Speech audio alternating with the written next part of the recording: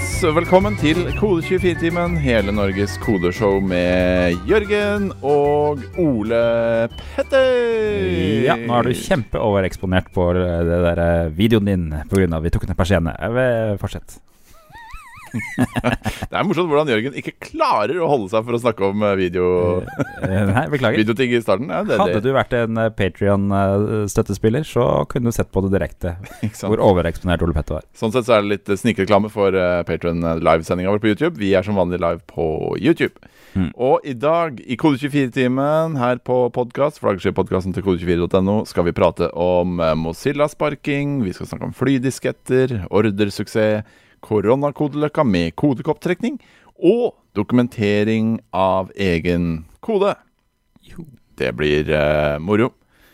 Og vi er 3 stykker som ser på oss live, og vi er hundrevis av folk som hører på oss på podcast. Vi er 3 stykker i studio også. Vi er 3 stykker i studio. Hei Google, si hallo til alle seerne. Hei Google. Hei Google. Fortsatt. Si hallo. Fortsatt en suksess, Google Home. Håper det står bra til.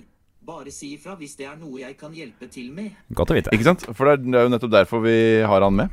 Vi har glemt å ha med Google i det siste. Før det var jo en tradisjon i start. Det var en av grunnideene bak Kode 24-timen da vi startet, var at vi skulle ha Google med i studio. Ja, og det hadde å gjøre med at Sol, som eier oss da, akkurat hadde levert en Google Home. Beklager, jeg skjønner ikke hva du mener.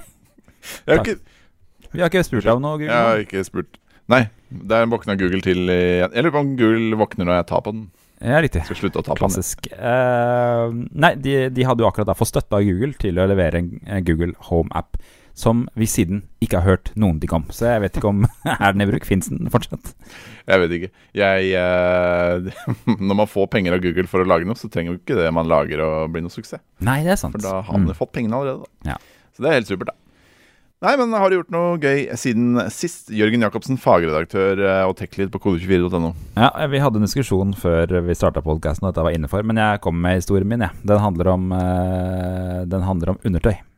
Den handler om undertøy? Ditt undertøy, eller? Mitt undertøy. Jeg er jo som kjent, som jeg har dokumentert på Kode24, litt sånn introvert. Ja. Jeg liker, når jeg handler på klær, kleder. Så liker jeg å gå på denne svenske kjeden Hennes og Maurits, og det jeg liker aller best med den kjeden er at jeg slipper å snakke med noen. For det slipper man på Hennes og Maurits også? Ja. Gjør man ikke det på... Nei, det er sant, fordi på Dressmann så kommer de sånn, ja, trenger du noe hjelp med dresskjøpet ditt? Ja, skal jeg finne frem en genser til deg kanskje? Og så står det gjerne, og hvis du tar med deg klær inne i det skifterommet, så står det utenfor skifterommet og spør om den passer. Ja, riktig. Det er det verste jeg vet. Jeg har en kompis som faktisk ber betjeningen om hjelp til å sjekke om ting passer. Ja, det synes jeg er helt absurd. Det gjør jeg aldri. Jeg var med han i en klesbutikk en gang, og så sa jeg, ja, den var nok litt for trang, og så sa han, nei, men jeg må spørre de som jobber her, for det er de som kan det. Ah, ja. De kan jo ikke det, de bare selger den tingen. Så de sier at den var for trang. Ja, det var rart. Så ja. Men, og der handler jeg også om mine boxershortser som jeg bruker, men så fant jeg på her om dagen og tenkte, er det det beste stedet å kjøpe boxershortser? Ja. Og da tenkte jeg, ja, nå skal jeg kjøpe boxershorts fra en butikk som spesialiserer seg på boxershortser. Er det Comfy Balls? Nei, det er Bjørn Borg. For den butikken har bare boxershortser. Ja, finnes det egne Bjørn Borg-butikker? Ja, på kjøpesentrene så finnes det. På kjøpesentrene? Ja. Så da gikk jeg inn, og de butikkene, det er bokstavelig talt bare, de butikkene er bare 2 meter inn, og i enden så er det jo en person. Du kan ikke la være å snakke med den personen, for det er nesten bare deg og den personen som har plass til butikken. Du skjønner? Sånn, ja. Og så er veggene, der er det boxershortser på hele veggene. Drømmebutikk for bokser. Så jeg snudde meg, jeg prøvde å ikke snakke med han. Jeg snudde meg mot veggen for å ta en boxershorts, og så kom han jo bort da, han fyren som var der. Ja, selvfølgelig. Og det var 2 forskjellige typer boxershorts der, en med litt lange bein og en med litt korte bein.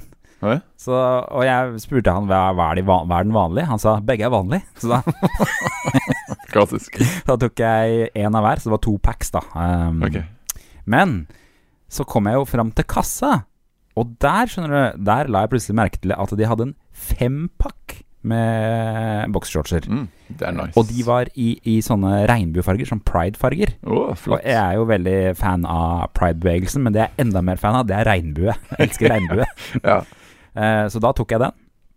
Jeg spurte han fyren, er dette det samme som de har allerede tatt? Han sa ja, Det skal de være, sa han. Og så da kjøpte jeg de, kom hjem, viser seg, det var underbukser. Sånne uten bein. Ikke boksere, men underbukser. Underbukser, ja. Så nå har jeg truser som... Nå er jeg 5 regnbue-truser liggende hjemme. Jeg har begynt å bruke de. Det er ganske ålreit, faktisk. Det ser kjempeflaut ut. Hva synes Veronica, din fru, om at du tatt rundt i regnbue-truse? Ja, det er underkjent. Ikke godkjent. Så, ja. Okay. Topp. Så er det mulig at disse trusene på en måte skal brukes i en Pride-parade? At det er liksom sånn at du kun skal ha på deg det? Ja, riktig. Og bare det, ja. Og det som er problemet med regnbue-ting, hvor ikke hver enhet har regnbue, er jo at når du bare bruker en av de, da er det jo ikke noe regnbue. Da er det bare en lilla underbukse. Så det er de sammen danner en regnbue? Ja. Så da mener jeg at du skal få med deg 5 kompiser da, kanskje, og så skal du gå på Pride sammen. Så må det være regnbuen, ja. Så blir det regnbue av truser. Ja, nei, så det skjedde ikke. Så nå har jeg regnbue-underbukser som jeg bruker fra tid til. Det viser seg at underbukser, de er omtrent som sånne comfy balls. For de stopper jo der, så de egentlig utgjør samme effekten, så de er faktisk ikke så gærne å gå med. Nei, ok. Jeg er ikke noe glad i comfy balls, men... Nei. Det blir for mye truseprat i monitors. Ja, nå må vi gjøres. Men det var da altså Bjørn Borg-historien min. Ikke gå inn på Bjørn Borg-butikker, du blir narret til å kjøpe Pride 5-pakk underbukser. Regnbue-truser som egentlig bare er ensfarget truser i ulike farger. Ja. Skjønner. Nei, men det er godt du sa det, ellers hadde jeg gått rett i fella selv. Ja. Til skrekk og advarsel. Ja, kjempebra. Hva med deg, Ole Petter? Ja, glad du spør. Jeg er jo fortsatt ganske fersk villaeier da. Jeg har flyttet inn i dette huset på Oppsal som... Du sier villa, ja. Jeg sier villa... Hvor går grensen mellom villa og hus? Er det det samme? Jeg vet ikke, er det samme? Villa er en undertype av hus? Underbuksetype. Er det ikke det? Eller... Jeg vet. Hei Google. Faderullan, altså. Google er... Hei Google. Hva er en villa? Dette kan Wikipedia fortelle. En villa er en form for enebolig. Villa kommer fra latin og betydde opprinnelig et hus på landet og fikk senere betydningen by. Romerne skilte mellom villa urbana eller villa suburbana, som lå i nærheten av en by, og villa rustica. Ja, greit, ok. Bare stopp og prat, du. Det ble egentlig ikke så mye klokere, men det er en type enebolig da. Ja, det er en type enebolig. Nei, Google er ikke tenker bare på om villa er champagnebrus. Ja, jeg har ikke tenkt på før at villa senere ble ordet for by, altså vill. Spennende. Så akkurat det var litt spennende fra Googles side. Nei, men jeg har klippet gresset for første gang med sånn Flymo-gressklipper. Ja, kult. Det var veldig spennende, og jeg har alltid syntes at det har vært veldig spennende den tanken på sånn Flymo-gressklipper. Fordi det er jo luftputefartøy. Ja, og luftputefartøyer. Ja, det har alltid fascinert meg dypt. Jeg husker det fantes sånne radiostyrte luftputefartøy og sånn. Ja, stemmer. Det har jeg også vært fan av.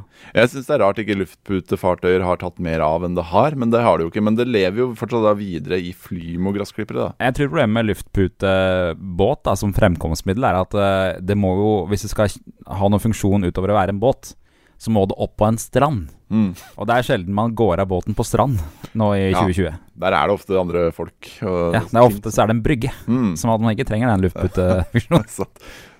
Det er helt sant. Det der Østensjøvannet som jeg bor ved siden av hadde vært topp å kjøre rundt på med en luftputebåt. Nå må du ikke avsløre for mye av geolokasjonen din. Nå dokser jeg meg selv. Sorry. Okay. Jeg hadde skjønt hvorfor det skal være så hemmelig hvor man bor. Nei, ikke heller. Men ja, sikkert hvis vi får noen gærne stalkere blant Kode24s lesere. Ja. Uansett, dette luftputefartøyet som heter Flymo-gressklipper, flyveegenskapene til en Flymo-gressklipper, den er ganske overdrevet. For den bare den flyr ikke, ass. Nei, den må dyttes, og den må dyttes ganske hardt. Og det ble jeg litt skuffet over, rett og slett. Ja, kanskje du har fått en defekt Flymo? Ja, det er faktisk en reell fare for det. Det kjøpte med for det er en arveflymo, er det ikke det? Jo, det er en slags arvegods. Men jeg vet ikke om de nyere flymoene flyr bedre. Jeg forbinder Flymo, da forbinder jeg med sånn der, det er sånn 50-60-talls estetikk på det, er det ikke det? Jo, det er litt sånn retrofuturistisk. Så jeg føler at liksom, når det Flymoen kom, så var det sikkert sånn shit, Flymoen kommer til å ta over hele markedet. Ja, for da skal du helst ha også et hus som hellaget av plastikk, jeg har inntrykk av, hvor alt sånn der ferdiglaget møbler i alle rom. Stemmer det, og alle middagene blir lagd i mikrobølgeovn. Ja, og bordet, det må være et sånn rundt plastbord med en sånn rund fot under, og så alt liksom støpt i en plast. Ja, som ser ut som en slags parabol. Ja. Det kult. Ja, nei, så jeg litt skuffet over Flymo-grassklipperen. Jeg har også kjørt bil til et hagesenter for første gang. Det var veldig gøy, det var over all forventning. Der var det sånn svært bur med masse fugler og karpefisk og... Ja, riktig. Sånn. Ja, det er en slags eventplass, det der plantasjen kan være. Ja, jeg husker det fra jeg var liten, at det å reise på plantasjen, eller i hvert fall det hagesenteret som var i Porsgrunn, var liksom en sånn svær greie. Det litt spennende på den plantasjen som ute ved... Skedsmo et eller annet sted der. Der har du jo også en slags sånn kafé i midten, så kan du sitte i en slags oase. Ja, det hadde de her og ha kafé. Ja, det er sant, men den fikk jeg ikke reist på. Jeg så noen gikk rundt med softis fra den kaféen. Ble litt misunnelig på det. Og grunnen til at jeg var der, var å kjøpe min første parasoll. Ja. Verdens første, eller ikke verdens første parasoll, det blir overdrevet. Men min første parasoll. Ja. Det var så spennende. Kan føles sånn av og til, at det er verdens første når du kjøper det. Ja, det føles litt sånn. Det som var vanskelig var å kjøpe parasollfot. Og den veldig spesielle fyren i butikken mente at det var utsolgt for parasollføtter. Ikke bare på plantasjen der jeg var, men i alle plantasjebutikkene i hele Norge. Og ikke bare i alle plantasjebutikkene, men i absolutt alle butikker som selger parasollføtter i hele Norge. Jaha. Så var det utsolgt for parasollføtter. Yes. Snakker vi om den som vanligvis var fylt med vann på hytta i gamle dager? Ja, som hadde sånn propp med hvor du kunne fylle vann. Ja. Det er inntrykk av ikke så vanlig. Nei, vi har betong, mener jeg husker. Ja. Betong, fylt den opp med betong. Må etterfylle litt med betong av og til. Da er det frem med den der blandegreia. Fikser det på kjøkkenet. Som man selvfølgelig har. Ja, den der rare turbinen, den har jeg ikke kjøpt. I oransje. Nei, riktig. Inntrykk av at sand har tatt over for vann, egentlig. Men jeg fikk tak i en parasollfot gjennom noen kontakter i villa-bransjen. Det svarte markedet. Børsmarkedet. Ja. Den var jæsklig tung. Men vi klarte å bære den. Den var av granitt. Ja, riktig. Det er nok det vi også er. Vi må rulle den som et hjul. Ja, bare at den er firkantet, den her. Ja, riktig. Ja, det var lurt å ha den som hjul. Ja. Det var lurt. Men ifølge mannen i butikken, som var såpass spesiell at jeg lurer på om han kanskje var der på noe sånt tiltak. Han mener at alle parasollene bare flyr av parasollføttene. At det har skjedd gjennom sommeren, så har masse parasoller bare flydd av gårde. Og så har folk blitt sittende igjen med parasoll... Nei, det gir jo ikke noe mening. Det gir ikke noe mening, så er det en ny parasoll det vi har da. Ikke fot. Ja, det skjønte jeg ikke før nå. Det gir jo ikke noe mening. Da skulle man jo hatt parasoll. Han bare lurte deg, han. Jeg til og med skrev det i notatene mine her, at da sitter man igjen med fot, men ingen parasoll. Ja, da skulle det vært utsolgt for parasoller, da, ikke føtter. Ja, kanskje var det han mente. Kanskje de hadde et lager fullt av føtter, men du... Ingen ute i butikken i hvert fall. Ja. I alle dager. Ja, det gikk noe mening. Ja, samme av det. Jeg tar søren. Jeg har i hvert fall fått meg parasoll og parasollfot nå, så nå kan jeg endelig sitte på de utearealene mine, fordi det har vært for varmt å sitte der. Du kunne jo gått for et partytelt. Jeg hadde muligheten til å kjøpe meg et partytelt med huset, faktisk. Men partytelt synes jeg er litt... Det er et dårlig navn. Uheldig navn. Det gjør det litt ekstra harry at det heter partytelt. Ja, det gjør det. Har dere partytelt? Vi er ikke partytelt. Nei, bra. Da kan jeg si at jeg synes det er litt harry med partytelt, men jeg har stor respekt for de som har det, for jeg skjønner at det er veldig praktisk. Flott. Okay. La oss gå videre. Samme av det. Nå er det Underbakster og partydelt. Nå går vi videre til noe kodeprat, tror jeg. Det tror jeg altså. Nok om truser og partydelt. Vi skal over til litt tur innom at vi har en del firmapartners på Patreon, gjennom Patreon. For på patreon.com/kode24 så har vi en Patreon. Og det finnes noen selskaper som har gått inn og støttet oss for å komme oss gjennom de litt tunge tidene vi til dels fortsatt er i. Og de firmapartnerne er Shortcut, Capra Consulting, Kodemaker, Everyday, Bouvet, Stack, Fiken, TrippelTex, Boitano, Kolonial.no, Sweat.no, Deploy, Waze, Enonic, Enso, Netlight og Search Planet. 1000 milliarder takk til alle sammen. Og vi klapper i hendene, og vi synger, ja, og vi ler. Så glad er vi. Så glad er vi. Vi er 4 samtidig seere, nå må vi ikke skusle det bort. Greit. Nei, la oss snakke litt om koding, som vi egentlig er her for når vi snakket i, hvor mange minutter? Jeg vet ikke, la oss gå videre. Ok, greit. Hva har skjedd utenriksen uka som har gått, Jørgen? Jeg kan utenrikse litt, jeg. Den store nyheten denne uka her, eller uka som gikk, var at Mozilla, den organisasjonen, eller selskapet, jeg har egentlig ikke helt skjønt hvordan de er organisert, de står bak Firefox, Thunderbird, mailprogrammet jeg bruker blant annet, og mange andre tiltak. De annonserte at de omorganiserer, som de kaller det. Det betyr egentlig at de sparket 250 ansatte. Deriblant ganske mange utviklere. Stemmer. Og det de har skrevet i et blogginnlegg på siden sin er at organisasjonen ikke er strukturert for å lage nye ting. Og det er det de skal tilrettelegge for nå da, med å sparke veldig mange mennesker. Så de skal bli bedre på å lage nye ting med færre folk? Ja. Ja, selvfølgelig. Det gir mening. Ja. Og der skal visstnok ha vært en plan før korona da. Men nå måtte de sparke folk for å få den gjennomført fortsatt. Så det er tydeligvis en eller annen sjef der som har det som sin kjepphest. At denne planen, den skal gjennomføres. Ja.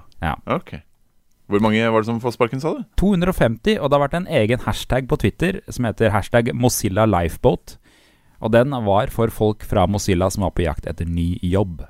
Ja, for det er ganske mange av de som er utviklere, selvfølgelig. Ja, så det de kuttet hele threat management-teamet. Som betyr at jeg antar at Mozilla er open nå for hacking. Topp. Det var Mikael Pruszinski på Twitter som skrev at det var kuttet. Og de har også kuttet mange ansatte i MDN-teamet, altså det der Mozilla Developer Nettverk. De har ikke sparket alle, og de har skrevet på Twitter at MDN fortsatt lever, bare at teamet er mindre da. Ja, nettopp. Hva nå enn det blir bedre med færre folk, selvfølgelig. Mozilla holdt jo også på med en ny browsermotor som heter Servo, og den var skrevet i Rust, som er funnet opp hos Mozilla, så vidt jeg vet, altså det språket. Og det teamet er nå lagt ned. De har i hvert fall kuttet fundingen til hele teamet. Akkurat. Jeg tror Samsung også var involvert i å funde, men ja, det er i hvert fall borte.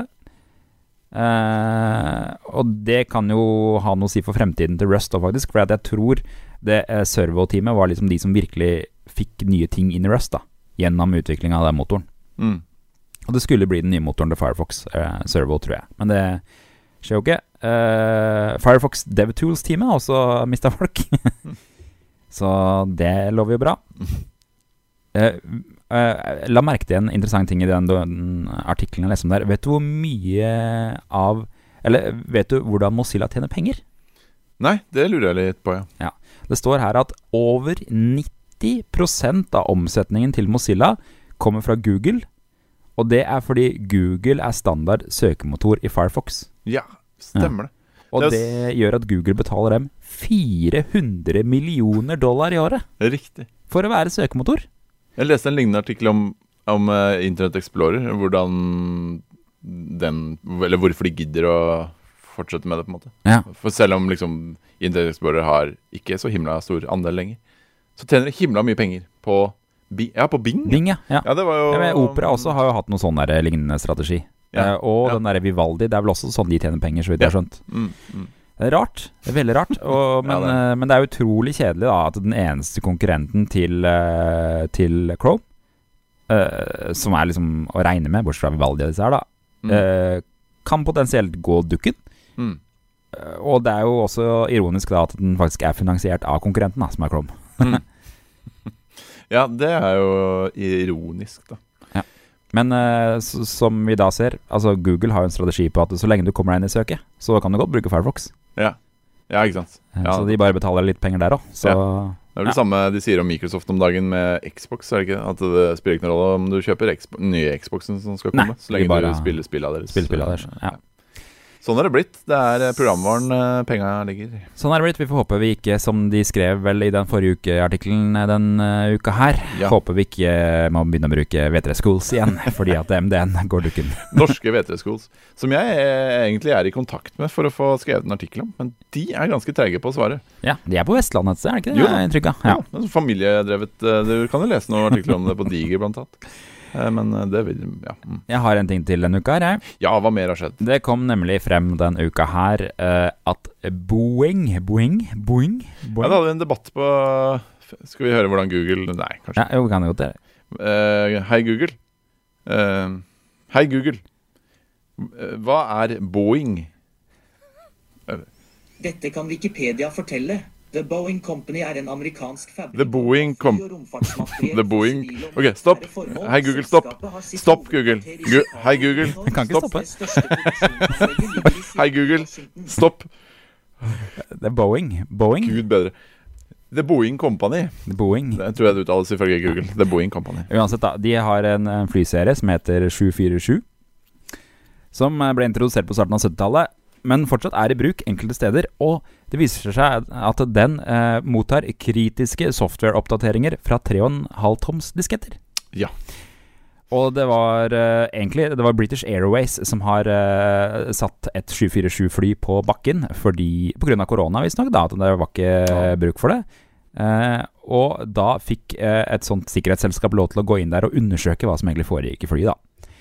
Og de filmet, og det en av tingene de oppdaget var at flyet mottok databaseoppdateringer til navigasjonsdatabasen via disketter. Ja.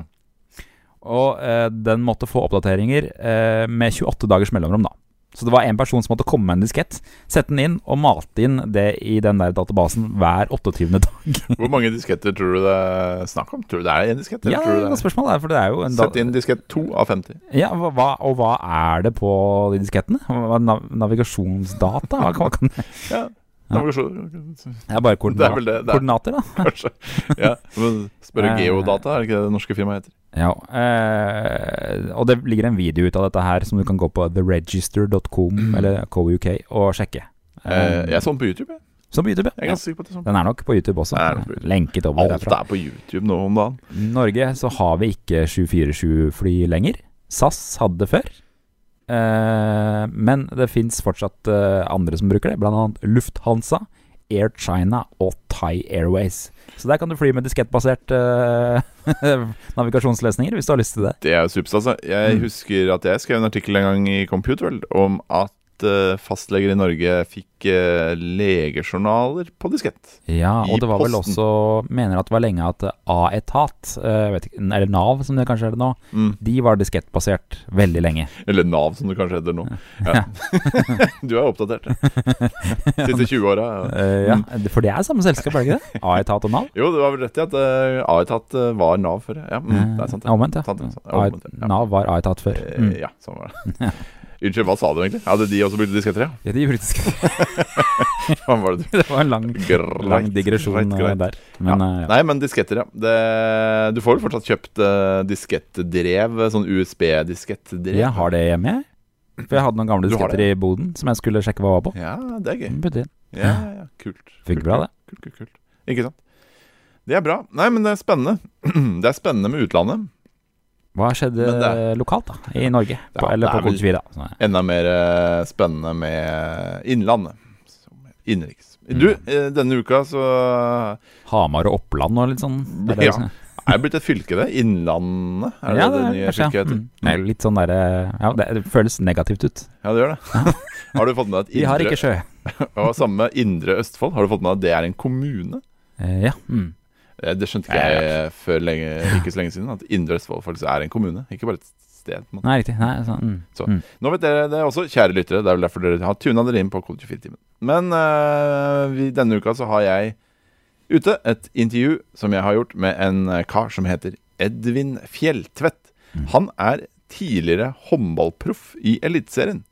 Visste du det? Det skrev jeg ikke i artikkelen, fordi jeg synes håndball ganske kjedelig. Men det han i hvert fall. Men nå han direktør og medgründer i et selskap som heter Order. Ja. Hvordan man uttaler Order, det jeg faktisk ikke helt sikker på. Men, Order. Ja, det Order, eller det Order? Jeg spør Google da, vet du. Nei, ikke gjør det. Da får vi en lang vik. Nei, jeg orker ikke. Det noen folk som sånn at man ikke orker å spørre dem om ting, fordi du vet at du kommer til å få et sånt langt foredrag. Ja. Google en sånn fyr. Ja, men i alle fall, han var da med å starte Order, som da et selskap som leverer en løsning for bestilling og betaling av drikke og mat i serveringsbransjen. Ja, riktig. Det en app, det ikke det, som du bestiller fra, og så får du det levert? Det ikke en... Ja, hva kan man kalle en app? Det ikke en native app. Det en progressiv webapp. Jeg vet ikke om det så veldig progressiv eller. Jeg har ikke helt skjønt hva som definisjonen av progressiv webapp. Progressiv webapp, ja. Det En webapp, da. Eller det er en nettside, da, som jeg kanskje i all min dumhet hadde kalt det. Hvor du kan gå inn det er ofte en QR-kode på bordet. Ja, for du sitter i restauranten når du bruker den. Ja, du sitter i restauranten, i fysisk restauranten, med 1 meter avstand mellom deg og alle andre gjester.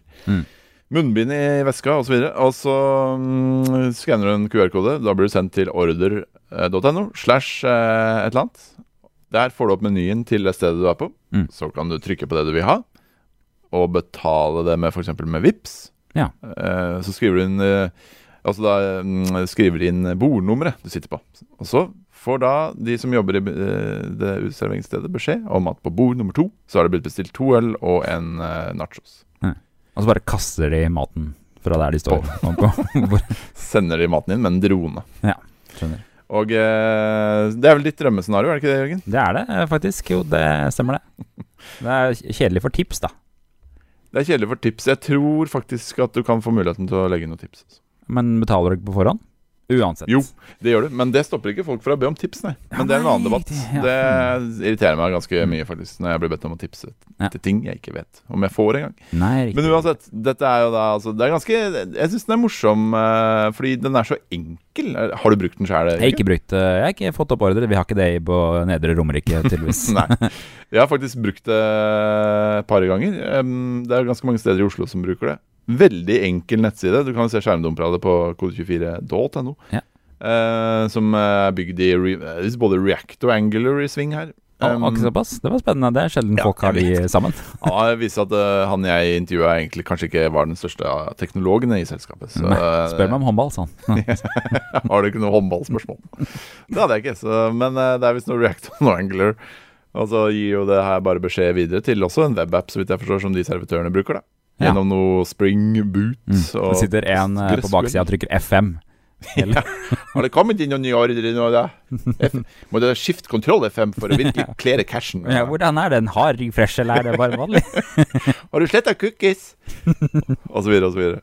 Men det greia er at det er en veldig spennende historie.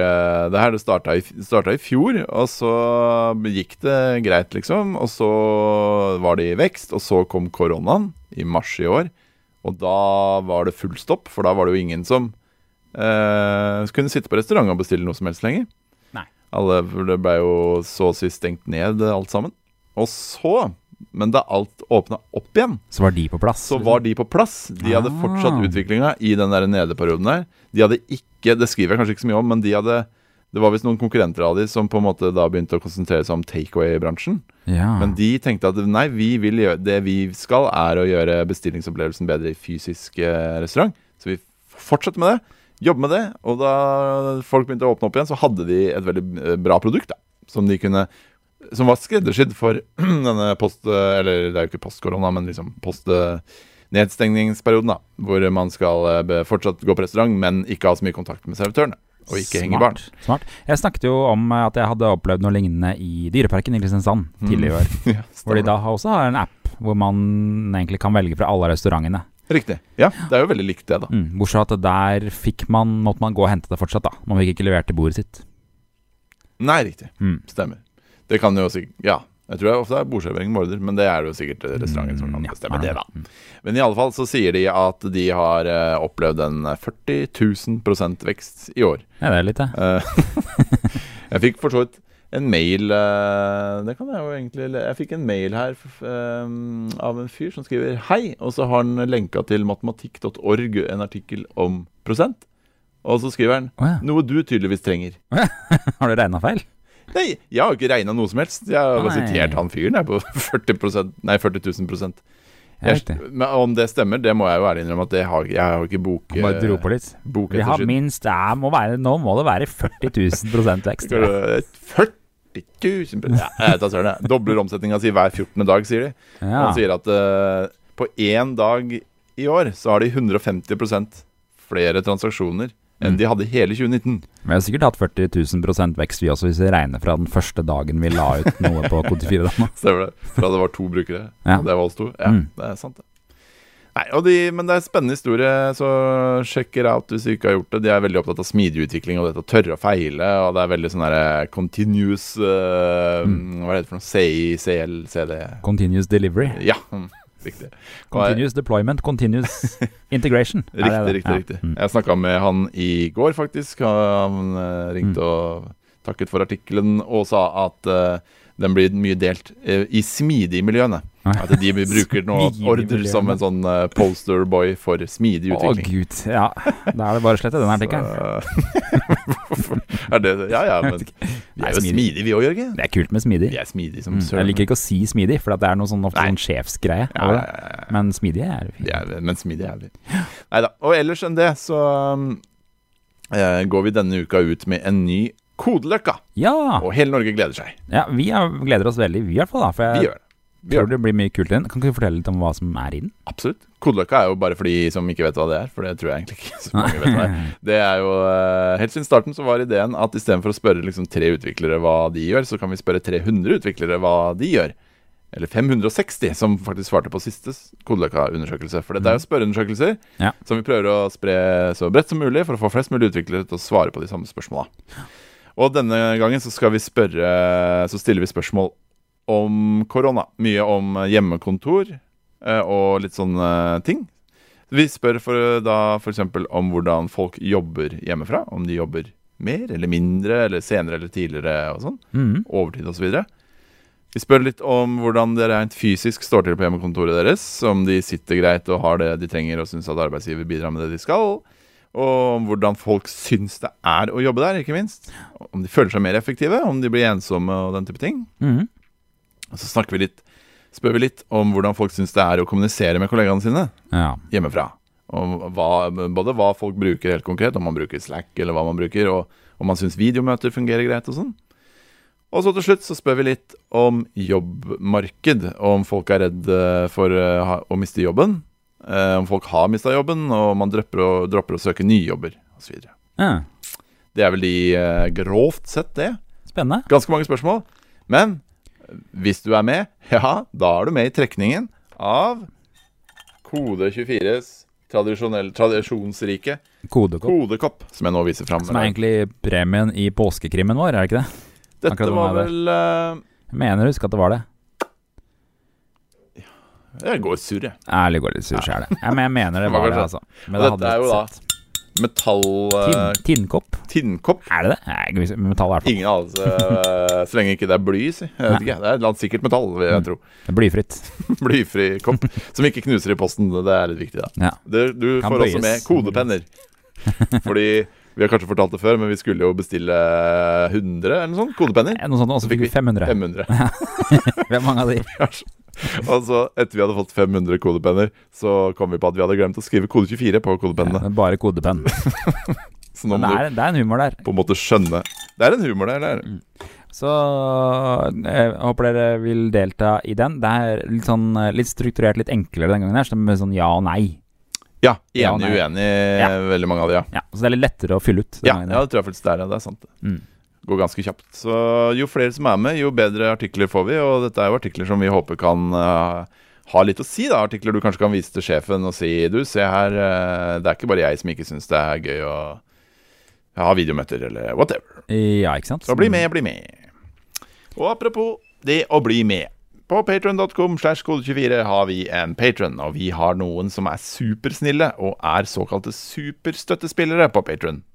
Og de leser vi opp hver uke, eller vi leser opp et tilfeldig utvalg av de fra Jørgens API, som han har skrevet. Som jeg trodde skulle gå ut etter en måned, for jeg trodde API-nøkkelen bare var til en måned, men den fortsatt i gang etter 6 måneder nå, så Gud vet. Ja, det var jo Guds lykke da. Ikke den beste dokumentasjonen på Patreon. For vi vet at det ikke bare noe statusdata som kommer der, at det faktisk vi vet ikke det, men vi antar det. Det får man bare anta. Så hvis du leser opp 10 tilfeldige, så kan jeg telle for deg, Jørgen. Jeg gjør det. Vær så god. Benedikte Emilie Brekken, Nadia Tokerud, Frank R. Haugen, Tobias Alvik Hagen, Marius Dusete, Terje Karlsen, Ronny Arild, Lars Fossdal, Niklas Utgård og Jørgen Skogås. Tusen takk. Jørgen Skogås. Han fikk litt ekstra akkurat han Jørgen Skogås. Ja. Det han fortjent. Jeg tror vi har snakket om det etter navnet før, men det spennende at det både en skog og en ås i Det gøy å snakke om etternavn, synes vi. Yes! Siste spalte ut jo selveste innboksen, der vi stiller et spørsmål på Kode24-klubben og går gjennom hva dere svarer på Kode24-timen. Det brusapp fortsatt denne uka. Det brusapp fortsatt. Det Jørgen som har hatt regien på innboksen denne uka også. Hva har du spurt om denne uka, Jørgen? Denne gangen gikk det i dokumentasjon. Vi skrev at brusapplikasjonen har nådd produksjon, og nå går det så bra at nå har man fått et nytt team, et nytt konsulentteam. Og de forstår ikke koden din, og vi spør hvordan du ville dokumentert den. Ikke sant? Enkelt og greit. Enkelt og greit. Ja, hva det de fleste Jeg har delt opp i kategorier her. Skal vi gå litt gjennom kategoriene, kanskje? Kjempebra. Det 27 kommentarer den gangen her. Ganske mye. Og noen av dem var hissige svar på andres meninger om hvordan dokumentasjon skal få. Debatt. Ja. Nummer 1. Dokumentasjon i koden. Ja, gjennom kommentarer, eller? Gjennom kommentarer. Anders Birkenes skriver: Jeg glad i inline-dokumentasjon på funksjoner. Jeg har mest erfaring med PHP, og der fungerer det veldig bra å trykke Ctrl-Q i PHP-storm for å se dokumentasjon på en funksjon jeg kaller. Det hjelper også mye med beskrivende navn på variabler og funksjoner. Enig. Nei, det ikke alle i kommentarfeltet. Mange uenig, har jeg skrevet. I bold. Christian Wick skriver: Det ikke mye til dokumentasjon for tredjepart som skal gå gjennom koden din, eller som bruker en annen IDE enn din. Skjønte du det? Men kommentaren der vel fortsatt, selv om ikke du får den opp med den samme snarveien? Ja.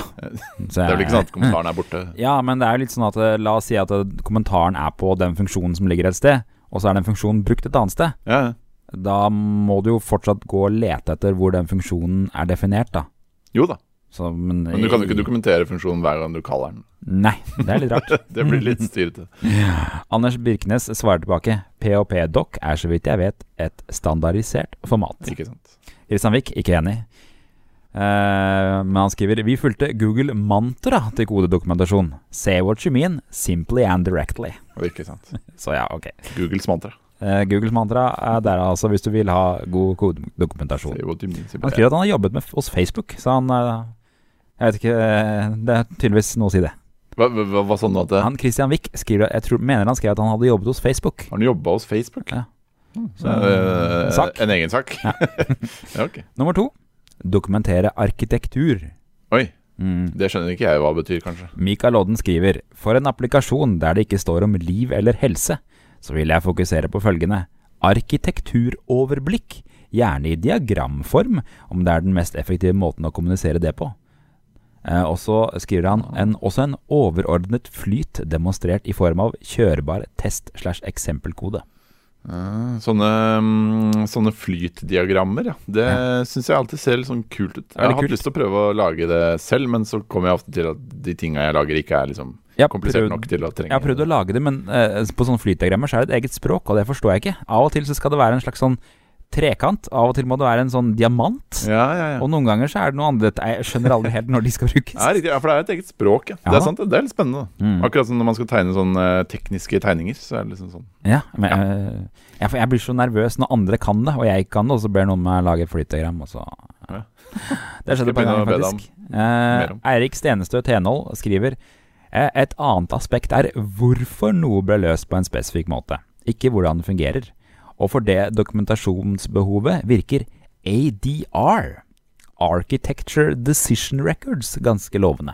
Architecture Decision Records. Ja, og han lenket til det også. Jeg prøvde å lese meg litt opp på det, og det når du gjør en commit, eller når du jobber mot GitHub da, så skal du også ha sånne små snutter, hvor hvis du har gjort en arkitekturendring i koden da, og pusher det, så skal du ha med et lite dokument med hvorfor den endringen har blitt gjort. Så skal liksom ha... Så blir det liksom lenket opp i koden. Altså at hvis du kommer til et sted hvor du ikke skjønner noe, og så bruker du det som heter git blame, hvor du får opp liksom hvem som har drevet med commits rundt det, så skal du også finne den architecture decision recorden. For da kan det være sånn typ, men burde, rett og slett hvorfor har de gjort det jeg prøver igjen. Du kan da få se at de ikke har gjort det på denne måten fordi ditt og datt, sånn at du ikke gjør den samme feilen potensielt da, for eksempel. Ja, og så skjønner du hvordan det konkludert med den rare tingen du ikke skjønner. Ja, ikke sant? Ja. Nettopp. Uten å måtte lese alt da, av arkitektur. Ja. Var ikke så dumt det? Ja, det er ikke så dumt det. Nei. Mikael Odden, igjen da, skriver architecture.md i repo-root, som inneholder nettopp overordnet arkitektur og eventuelle gjennomgående retningslinjer, pluss større avgjørelser tatt underveis. Ja. Her vil jeg også adressere hvorvidt det er aspekter som bør revurderes. Akkurat. Kult. Ok. Ja, så dokumentere arkitekturen din, altså. Det bringer oss over til neste punkt, som er litt av samme, men det er readme.md. Ja. Vegard Vikan skriver: Jeg har readme.md i rota av repository med lenker til flere dokumenter i /doc-folder i samme repo. Disse skal inneholde en minimal arkitektur og domeneoversikt, pluss minimal for prosjektet til å kjøre dokumentasjon. Yes, så man har mange readme på en måte i en egen doc-mappe. Ja, det var litt for meg, men det er du som hadde gjort det. Ja, wow. Ja, det høres jo flott ut, det da. Mikael Odden skriver også readme.md i repo-root, som inneholder hvordan du kjører applikasjon, pluss tester, samt en intro til hva den faktisk er. Ikke sant. Ja. Altså, Eivind her skriver readme.md for developer quick start, så det er tydeligvis en greie det da. Ja, det er jo, men når du lager et nytt repo i GitHub i hvert fall, så starter den jo gjerne med en readme, om du vil eller ei. Ja, nei, ikke sant. Det er ikke alle som er enige i at du bør dokumentere. Dermed har jeg landet på kategorien skriv bedre kode, / få bedre konsulenter. Ja, det er jo selvfølgelig. Ingve Eriksen skriver: hvis de ikke forstår koden din, så er koden for dårlig. Kommentarer vil neppe hjelpe. Skriv om koden og bruk beskrivende navnsetting. Og det er en kontroversiell uttalelse. Tom Erik Paulsen skriver: litt feil å si at kode er dårlig fordi du ikke forstår den. Det er en ødeleggende holdning til kollegaer, i det minste. Ja, sant. Og så svarer Ingve Eriksen på det: jeg ville ikke sagt det direkte til dem, men tenk det i mitt stille sinn. Smilmund. Ja, da er det greit. Vegard Vikan fører på den. Dette vet jeg også fra egen erfaring som ny i eksisterende kodebaser. Første ukene er all kode bare ræva. Må være komplett idioter som har skrevet det, tenker man. Etter hvert som en får kontroll på domenet og ser litt mer av hvordan prosjektet har blitt til over tid, er kanskje ikke ting så fryktelig dumt allikevel. Spøken der er vel at også finner ut at det er du selv som har skrevet den koden for en måned siden. Vegard Vikan skriver: dersom jeg har benyttet React eller .net eller Mongo eller whatever, og de ikke forstår dette, har vi enten hyret feil konsulenter, eller så får de oppsøke dokumentasjon på disse verktøyene. Jeg blir ikke å dokumentere det. Strengt. Ok, er det nordlending? Jeg blir ikke å dokumentere det. Jeg blir ikke å dokumentere det. Men altså, det er jo hvis du... En ting er jo å ha beskrivende variabelnavn og beskrivende funksjonsnavn, altså sånne ting, så kan man jo ofte forstå mye, men man skal jo ikke undervurdere hvor vanskelig det er å forstå ting du har skrevet og tenker er selvforklarende. Ja, det er overhodet ikke sikkert at det er selvforklarende. Typisk eksempel at du skal lage en database med bestillinger, og så har du valgt å kalle det en klasse pizza. Og så kan noen tenke: hvorfor har du ikke kalt klassen mat med underklassen pizza? Ikke sant? Men så her kanskje du har en god grunn til hvorfor du bare vil pizza. Kanskje det bare er en pizzarestaurant. Altså. Kjempeeksempel. Skjønner. Neste kategori, nummer 5. Sett deg ned med dem som skal forstå koden. Det er litt avart av det med å ikke lage dokumentasjon da. Ja, det vil jeg jo si, ja. Svein Petter Jøby skriver: å sette seg ned med det nye teamet og gå gjennom koden vil nok være bedre bruk av tiden enn å skrive dokumentasjon som ingen vil lese. Dette skaper også en arena hvor man kan spørre om det er noe man stusser på. Det synes jeg hørtes rart ut. Synes du? Personlig, men ja, fordi, altså, jeg skjønner ikke. Jeg skriver jo kommentarer i min egen kode som jeg vet at ingen andre kommer til å lese. Den ligger på GitHub, men jeg har ikke noen forhåpninger eller forventninger om at noen andre kommer til å lese den. Men jeg dokumenterer den jo for meg selv. Ja. Og det er jo kanskje et interessant aspekt i det her, da. Fordi jeg skjønner jo ikke alt. Igjen tilbake til den spøken om at man ikke forstår sin egen kode en måned etterpå, da. Så man bør jo i hvert fall kommentere koden sin for seg selv, tenker jeg da. Ja, riktig. Jeg tror nok ikke nødvendigvis han mener at man ikke skal jeg tror nok han ser for liksom det er sånn skrevet dokumentasjon i et Word-dokument, kanskje? Det er mer sånn men det som er problemet med å sette seg ned med det nye teamet, er at det kan være veldig overveldende å få et sånn der svært oversikt, og du har kanskje ikke de spørsmålene du vil stille før etter en måned, ikke sant? Eller noe. Så det litt skummelt å gjøre det også, og bare anta at folk skjønner alt med en gang. Ja, ikke sant. Så man må ha begge deler. Man må ha dokumentasjon, så man kan komme i gang litt for seg selv, og så sitter man seg fast. Da kan man snakke med noen. Sant. Nummer 6, og den siste kategorien har jeg kalt tredjepartsverktøy. Markus Igeland skriver, og har foran litt egen reklame: Vi bruker dokumentasjon i svært stor grad på jobben min. Vi bruker aller helst WeComplish til å dokumentere alt som ikke dokumenteres i koden. Det et prosjektstyringssystem som sjefen har laget og fortsatt arbeider med. Dokumentasjon for WeComplish ligger selvfølgelig i WeComplish. Selvfølgelig. Jeg ser på den her, det var en veldig fancy nettside. Ja, det en som har kommentert at han ikke skjønte helt bunn, hvor det kommer sånne dokumenter som legger seg oppå hverandre. For han vil trykke på dokumentene som lå bak, men det går jo ikke an. Da må du scrolle opp igjen. Ja, det må du, men det var kjempekul effekt, det. Det sånn den kunne vært på kode 24, egentlig. Det veldig fancy. Ja.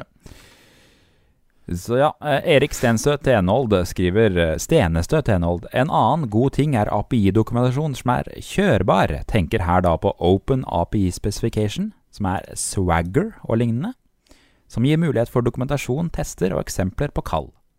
Og Swagger, det en sånn, så vidt jeg har skjønt, en tjeneste som sjekker kommentarene dine på API-endepunkter, og så lager den en nettside hvor du får dokumentasjon på de endepunktene, og så kan teste endepunktene via den nettsiden da, basert på det du har kommentert, så vidt jeg skjønner. Jøssene. Kult. For å se sammenhenger mellom tjenester kan verktøy som New Relic eller Jeger Tracing brukes for å gi en grafisk fremstilling av avhengigheter mellom tjenester, basert på automatisk sporing av forespørsler. Så han vil mener at man skal kunne få noen grafiske fremstillinger av avhengigheter da, med det her greiene her. New Relic og Jeger har jeg bare sånn hørt om. Jeg vet ikke hvordan de brukes. Ja, Jeger? Det da egentlig Jeger? Jeger. Kanskje Jeger. Liksom. Jeger Tracing, det også et sånt hjemmelaget system à la WeComplish? Det sjef? Jeg laget fetteren til sjefen min. Han lager det fortsatt, vi bruker det. Jeger, open source, det blir nordlending med en gang. Det litt sånt snedig system. Alle familien min nordlendinger. Sentralisert logging, Splunk og Google Cloud logging. Splunk, det høres ikke bra ut. Nei, det også veldig bra, ifølge han, for å følge en request gjennom teknologistacken. Som visstnok han mener bedre enn dokumentasjon, å kunne følge en request gjennom teknologistacken da. Nettopp. Ja. Hvis man Hvis man lager en vaporier da. Hvis du jobber med backend. Som han tydeligvis har antatt bare at man driver med. Et spill, ja, da det verre. Men skjønner. Nei, men kult, så mye gode innspill, gitt. Det var det. Vi spurte jo også om dette her i forrige Kodeløkka. Apropos. Og det får vi endelig nå bruk for da. Det ligger jo godgjort seg, disse resultatene her. Nei, vi spurte jo høsten 2020, det var 560 utviklere som svarte på Kodeløkka da, og vi spurte følgende spørsmål. Jeg kommenterer en uttalelse som vi mener om man enig eller ikke. Kom med følgende uttalelse og spurte om folk var enig eller ikke. Jeg kommenterer koden min godt, eller sørger for å ha selvdokumenterende kode. Og da var det 71% som var helt eller delvis enig. Oi, så det Ja, men det blir interessant, skjønner du, fordi og så spurte vi også da jeg skriver dokumentasjon for det jeg lager, der det trengs. Det var det bare 42% som var helt eller delvis enig. Så folk mer glad i, som du har snakket noe mye om også, det om å liksom gjøre det gjennom kommentarer og selvforklarende kode. Men som 71% altså mener at de gjør. Men så spurte vi, men synes du at koden til kollegaene dine enkel å forstå? Enten via kommentarer eller dokumentasjon eller lignende.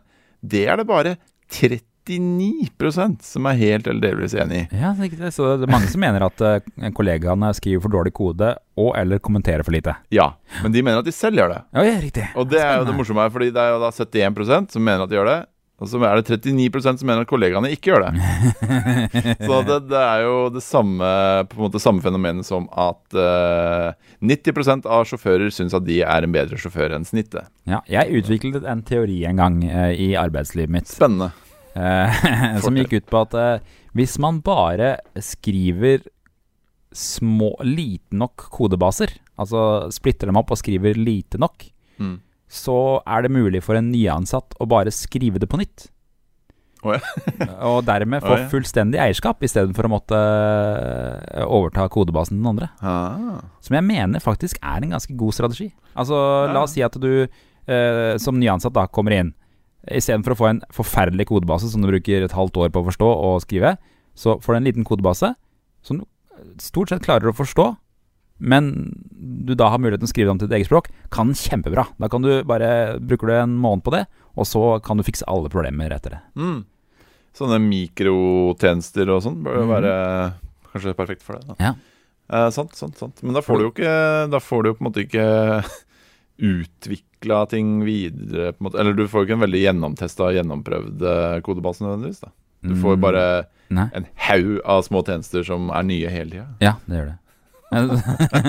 Høres potensielt mareritt, men ja. Det en spennende teori. Spennende. Fordeler og ulemper med alt. Ja, det det som vi sier her nordpå, det havet gir og havet tar.